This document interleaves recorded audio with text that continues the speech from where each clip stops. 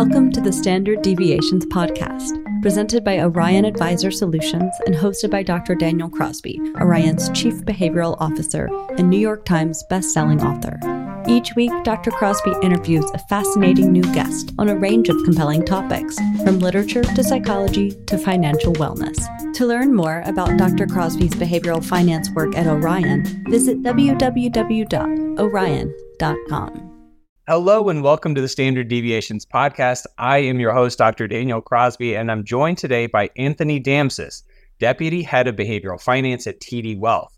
He just completed some fascinating research on wealth confidence that caught my eye, and in my effort to keep you, dear listeners, up to date on the latest and greatest thinking in behavioral science, he has been kind enough to join me today from Toronto. Welcome to the show.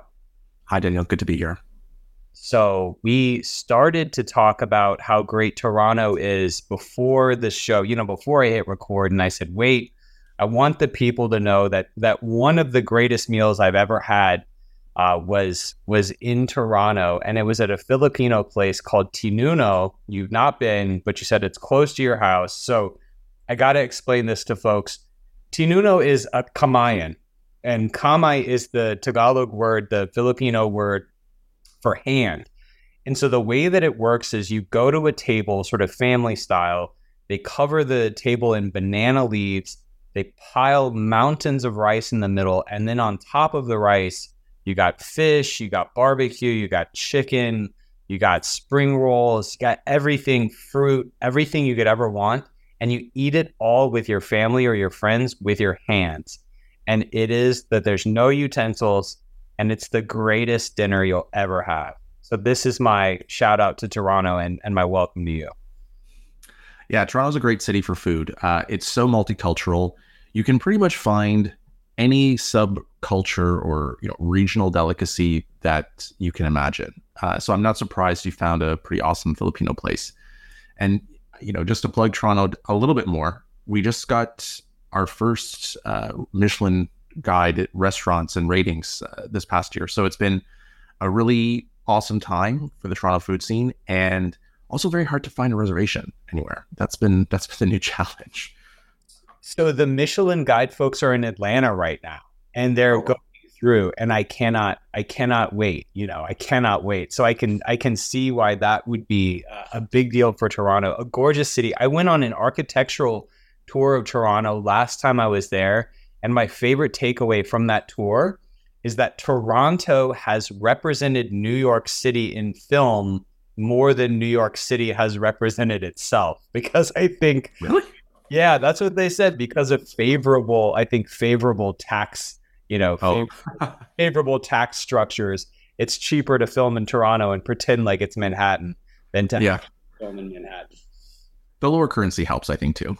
Yeah, the exchange rate may help. So, but we're not here to talk about Filipino food or film rights. We're here to talk about your fantastic new paper that just came out, and it's all about wealth confidence. And I want to talk about a point you made in sort of a write-up of the paper, a summary of the paper, and you talk about how disconnected we are from the global reality of wealth. And you write in this paper that it takes a net worth of, just under $11,000. I assume that's Canadian, to be richer than half of the world's population. So like 3.5 billion people. And yet the richest 1% of people in the world don't describe themselves as wealthy. You cite research from Ameriprise saying that only 13% of American millionaires would describe themselves as wealthy. So talk to me about this disconnect and why we don't sort of recognize our abundance for what it is. Well, it's all relative at the end of the day. And so this idea of social comparisons and the people that we surround ourselves with as the benchmark for what it means to feel wealthy is absolutely critical, and one of the elements of what defines wealth confidence in our paper. But there's even more staggering research to suggest that there's this big gap between our objective reality and our subjective reality. And so what we see is that, like you said, only 1 in 10 millionaires consider themselves wealthy. But there was another study that was done looking at how much people thought it would take to feel rich. And the average answer was around 2.2 million US dollars. Now, that's a pretty different reality. And that's even on a higher echelon of global wealth. But then the study went a little bit further and asked, of the people that do feel wealthy, what's your net worth? Well, it's only, I put in air quotes, $560,000. So it's true on both sides of the spectrum. If you look at the global perspective, yes, everyone is quite wealthy and doing well. However, when you look at a relative scale, $500,000 is not necessarily the upper echelon of American society. So wealth confidence and subjective reality of how wealthy you feel you can be above or below that. And the implications of that to your portfolio are pretty clear, I think self-evident. Yeah. Does our industry have a nomenclature problem? You work for TD Wealth. I work in wealth management, and yet many of our target clients don't perceive themselves as being wealthy. Have we sort of misaligned or misbranded ourselves when this is the reality on the ground? Well, I think there's a really big difference between wealth management and asset management. And, for all it's good, growing the value of our portfolio is going to make us feel wealthier. I mean, there's no getting around that. We're not throwing out all of economic theory here. But I think that there are other elements of our industry in wealth management that don't necessarily account for making us feel wealthier. And I think that our industry should be looking at a more comprehensive approach to measuring how wealthy our clients feel beyond just what an asset manager might, which is the value of your portfolio at the end of the day. It's a broader scope of services that we can provide. And that's one of the major reasons why we undertook this study. It's how do the other elements and products and services that our advisors can provide contribute to our clients feeling wealthier? Yeah, it's a great point. I know it's something you've worked on at TD. It's something we're working on at Orion is like, how do you measure this true wealth? Like, how do you capture it? How do you, help people achieve that? I feel like I'm reading your paper, right? And I'm reading these comments and I'm nodding my head and saying, yes, like we're so wealthy. We're so blessed. We're so lucky. But then a sort of another voice, like, the devil on the other shoulder says to me, well, but look, I mean, I know something about Toronto real estate prices, absolutely astronomical. Like even down here in Atlanta, one of the sort of on paper more affordable big cities in the US, if I drove you to a nice neighborhood in Atlanta and you had $1 million budget, that would be a relatively modest home. That would be sort of a small 2-bedroom, 3-bedroom bungalow from the 40s. In New York, the average 1-bedroom, it's $1 million for a studio apartment in Manhattan. And, I've got 3 kids. I, did the math with my planner the other day. It'll take me $800,000 to send 3 kids to a modest public state school. And so, on the one hand, it feels like we're disconnected from how wealthy and how privileged we truly are. But on the other hand, it feels like it's never been more expensive to live what feels like a relatively modest middle-class life. If you live in a large city, you have a couple kids, you want to send them to college, that's a multi-million-dollar proposition. How do you sort of square that? And is there a degree to which our perception that $1 million isn't a lot is right on? Yeah. So not to sound too distant here, but it's all relative. And so the thing is, we tend not to compare ourselves to those who have less than us. We tend to have eyes up. That's one way to put it. And we look at the people around us to gauge how wealthy we are, right? And so what this means is that the wealth of those around on the other side of the world is really irrelevant to how we perceive our own levels of wealth. In cities, Paul Krugman has written a lot about this and how economies of scale has brought high-tech jobs, more money, in our general preference for a more diverse set of goods and services. But at the end of the day, we're not trying to take anything away from that feeling that maybe $1 million doesn't stretch as far as it once did. And we can thank inflation for that. But $1 million is still an amazing level of wealth, right? And so I think it was Roosevelt that said comparison is the thief of joy. And so if we start to look at our neighbors, the Joneses next door, and say, well, they have more, or they live in a bigger house, or they have a more expensive car, that does a detriment to our own perceptions of our station in life. Now, the Toronto real estate market, I could go on, and housing is incredibly expensive, and so I could get totally sidetracked there.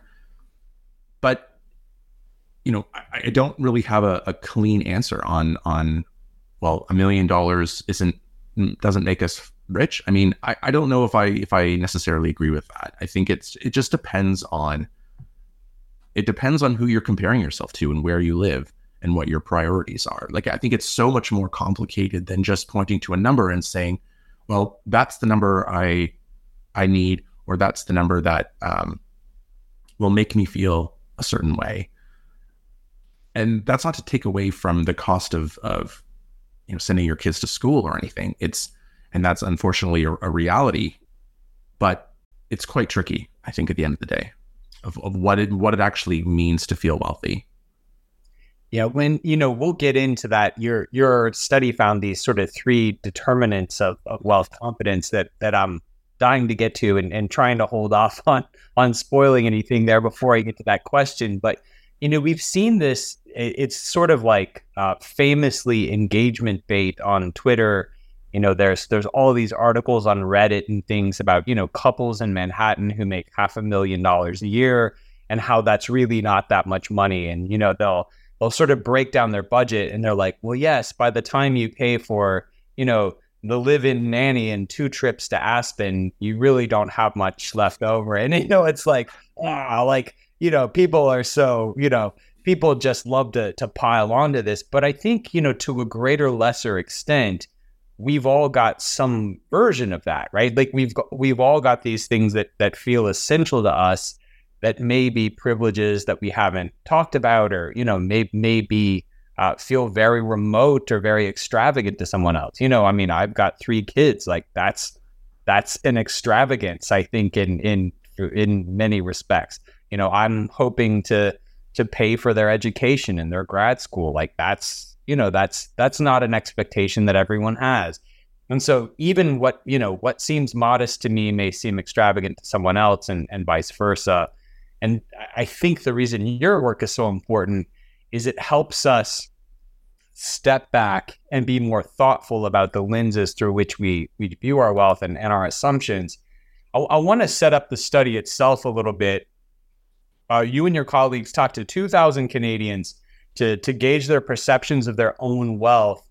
And one of the things that I thought was cool about this, when you talk about the rationale for doing this study, you talked about some of the reasons why you wanted this information around wealth confidence is because it could impact the way they view their portfolios, right? That under certain assumptions of high or low wealth confidence, people could be too conservative or too risk-seeking. Can you talk about wealth confidence and how it impacts that sort of mindset piece? Yeah. So let me give you some more details about the study. So like you said, we studied 2,000 affluent Canadians. And what that means is that to participate in the study, they had to have at least $100,000 in investable assets. And we asked if they had an advisor or if they were do-it-yourself investors. But we primarily looked at advised clients, or not clients, but advised Canadians around the world. And we asked them questions that covered the 3 elements of how we defined wealth confidence. And those three elements are your ability to, how much purpose and happiness you feel in your everyday life. And so that gets to the idea of who we are as individuals, and how happy we feel in one aspect of our life tends to bleed over into how happy and purposeful we feel in other aspects of our life. Right? We're not these two desperate spaces in our minds. It all bleeds together at the end of the day. And the one I also mentioned a little bit before was this idea of social comparison. So the feeling of wealth compared to people you consider friends or your parents is a really important factor. And the last element of wealth confidence, is how we defined it, is what we called outlook sentiment. And this captures the idea of feeling like you're on the right path to achieving your financial goals in the future. So another way to put that is, if I think I'm going to feel wealthier tomorrow, it's going to affect how I feel about my wealth today. There's this temporal aspect that I think is really important.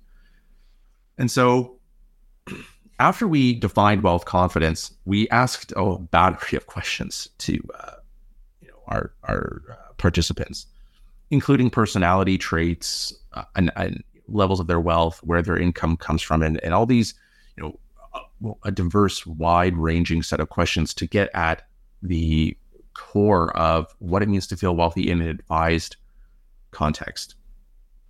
And so, when it comes to risk, what we see is that our personality plays a massive factor in risk. Now, that wasn't necessarily the focus of this study, but our personality and our perceptions of how wealthy we feel will naturally have elements of, or will naturally shape the way we perceive risk. And the thing is, it can go on both sides of the spectrum. So if you are objectively wealthy, for example, and you have a very high risk capacity, but you don't feel wealthy, that might lead you to take less risk in your portfolio. So, another way to say that is that the portfolio that's been constructed may be under risked from a capacity perspective, but appropriately risked for your perception of your wealth, right? And your tolerance and perhaps composure is another way to put that. But on the other side of the spectrum, if you are objectively less wealthy and don't feel very wealthy, you may have a strong hunger for risk because you want to catch up to those around you in a social comparison setting. And so that may lead you to take on unnecessary risk in your portfolio because you have maybe a very high risk tolerance, but a lower risk capacity. Now, of course, there are regulations in Canada that dictate how an advisor can shape or how much risk they can recommend. But, I think about clients or individuals who do it themselves, who may be misaligning or taking on too much risk in their portfolio because they think they should be.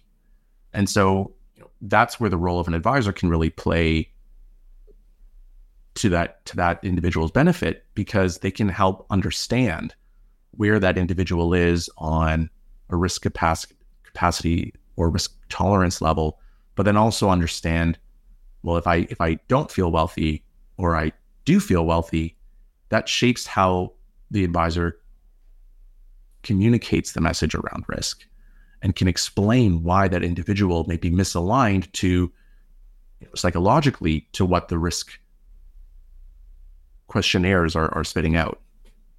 Yeah, I guess that's, you started to answer it there, but I guess that's my follow-up question. When there's a disconnect between capacity and composure, right? So when there's this disconnect, do you accommodate the personality preference, or do you sort of accommodate the facts on the ground, or do you just have a conversation and try and meet in the middle? That's just one of those thorny problems to me, Totally. The right answer, I think, will depend on who the client is. And I know that's a bit of a cop-out, but I think it's important. to consider because at TD we tend to look at the how personality affects and shapes how we see our wealth and whether that's risk or other elements of wealth management. And so when we can tailor that message to a personality, person, that's when the conversation becomes really powerful. And it takes it to a new level of customization that I think is really important in the industry. Yeah. Something I always struggle with. So I want to talk about these three. I wrote down two of them. I was late to the game. I wrote down two of them while you were talking. You have to fill in the third for me. Social comparison's been the one that I've been sort of chomping at the bit to talk about this whole time. I moved from a home where I was the smallest home in my the cheapest home in my neighborhood, right? To now one where it's like one of the more expensive homes. And I've noticed a very pronounced difference, right? I've noticed sort of the social comparison piece is really powerful. If we're looking to be happy with our money, if we're looking to be confident with our money, what's the environment we ought to be creating for ourselves from a social comparison standpoint?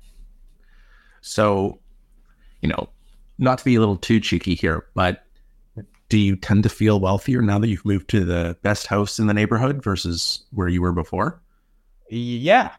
Yeah. So I think that's it. It's the social the people that you surround yourself with are really, really important. So if I was going to be a little crass and say, you should hang out with people who are less wealthy than you so that you feel better about yourself is at the end of the day, well, not at the end of the day, but it's one perhaps crude way of making yourself feel better.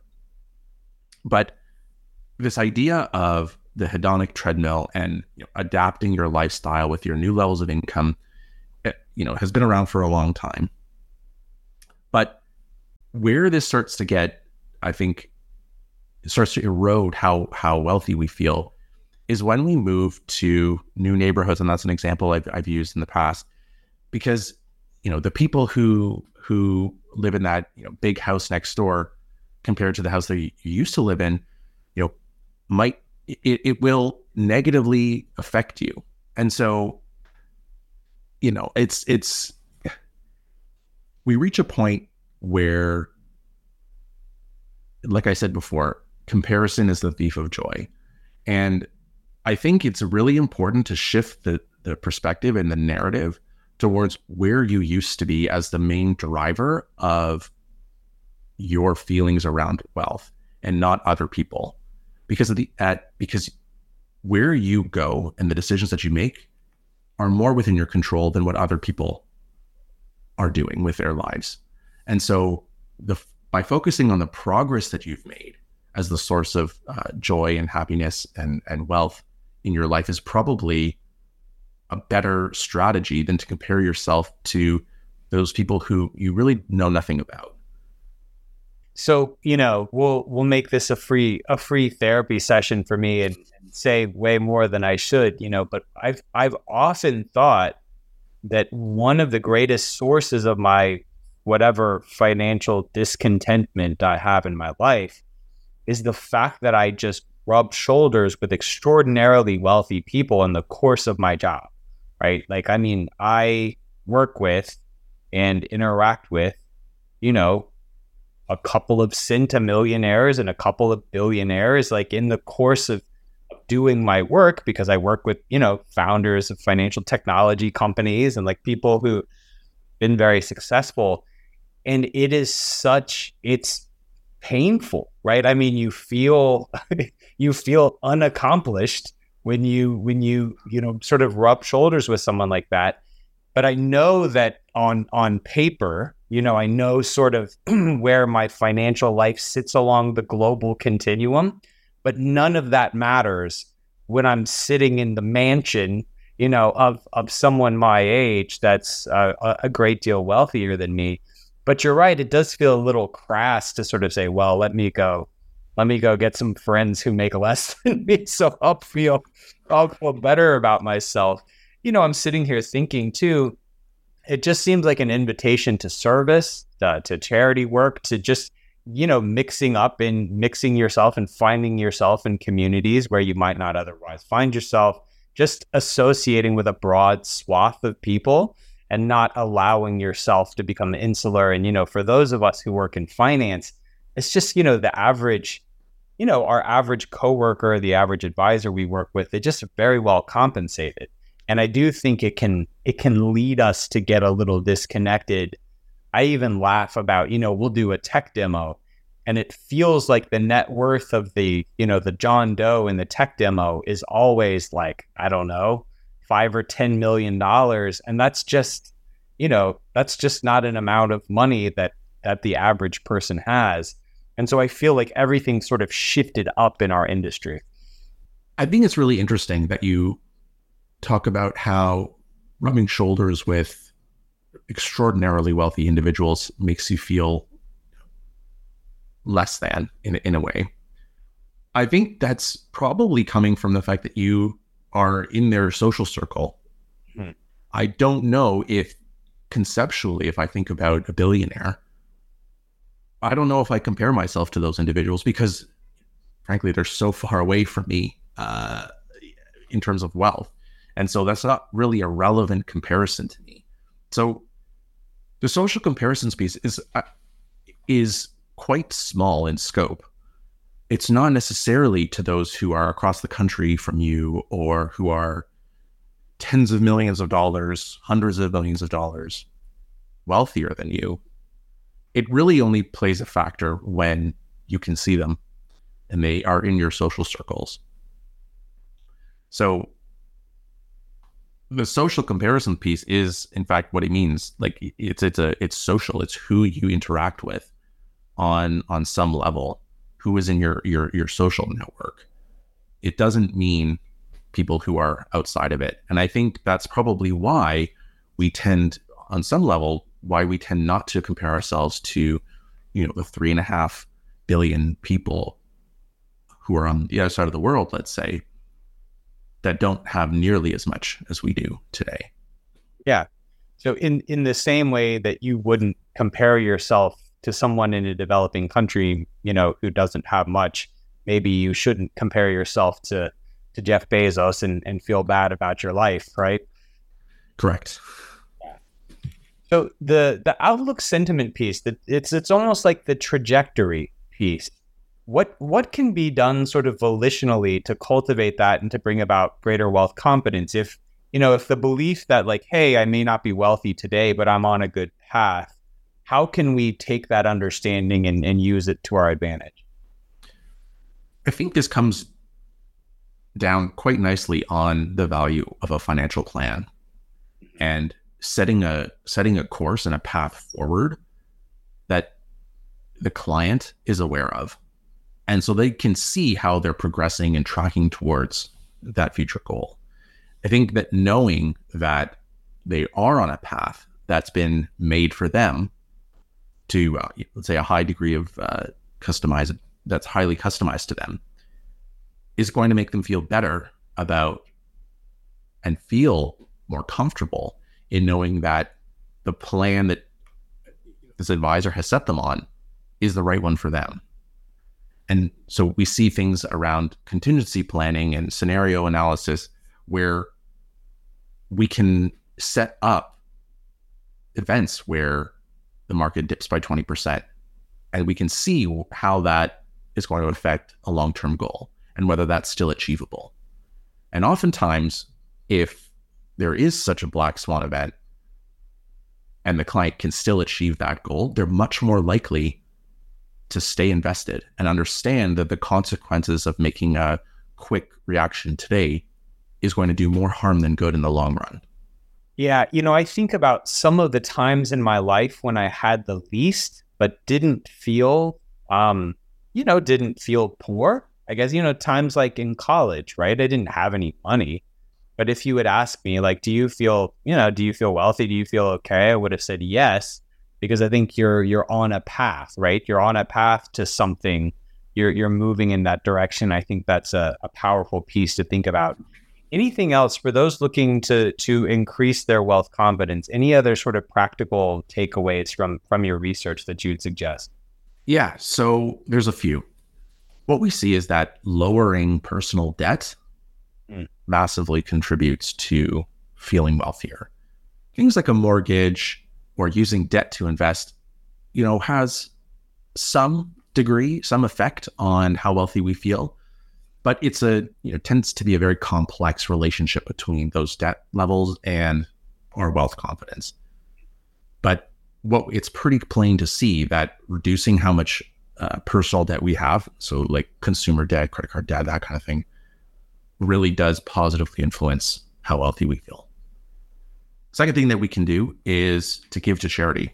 You mentioned that briefly before, but it's such a, as my professor at the LSE would put it, giving to charity is one of the most selfish things you can do. And so by even just having the goal to give to charity or to develop a philanthropic plan can do just as much good as giving to charity in our study.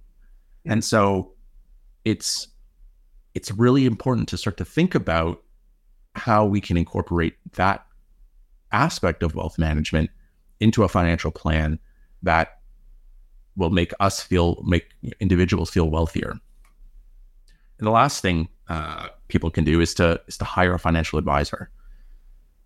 It's pretty clear from our study that having an advisor has a positive influence on how wealthy we feel.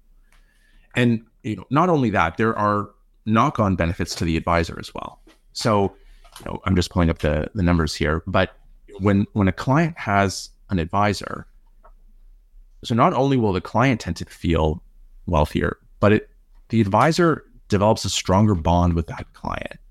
And so what we see is that for those who have high degrees of wealth confidence, they're 7 times more likely to say their advisor is worth every dollar in fees than if the person has low wealth confidence.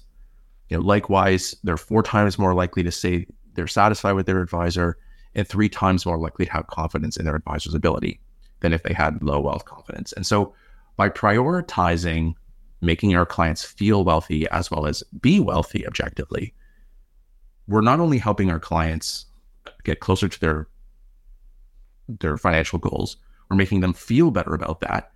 And that has knock-on benefits for the advisor.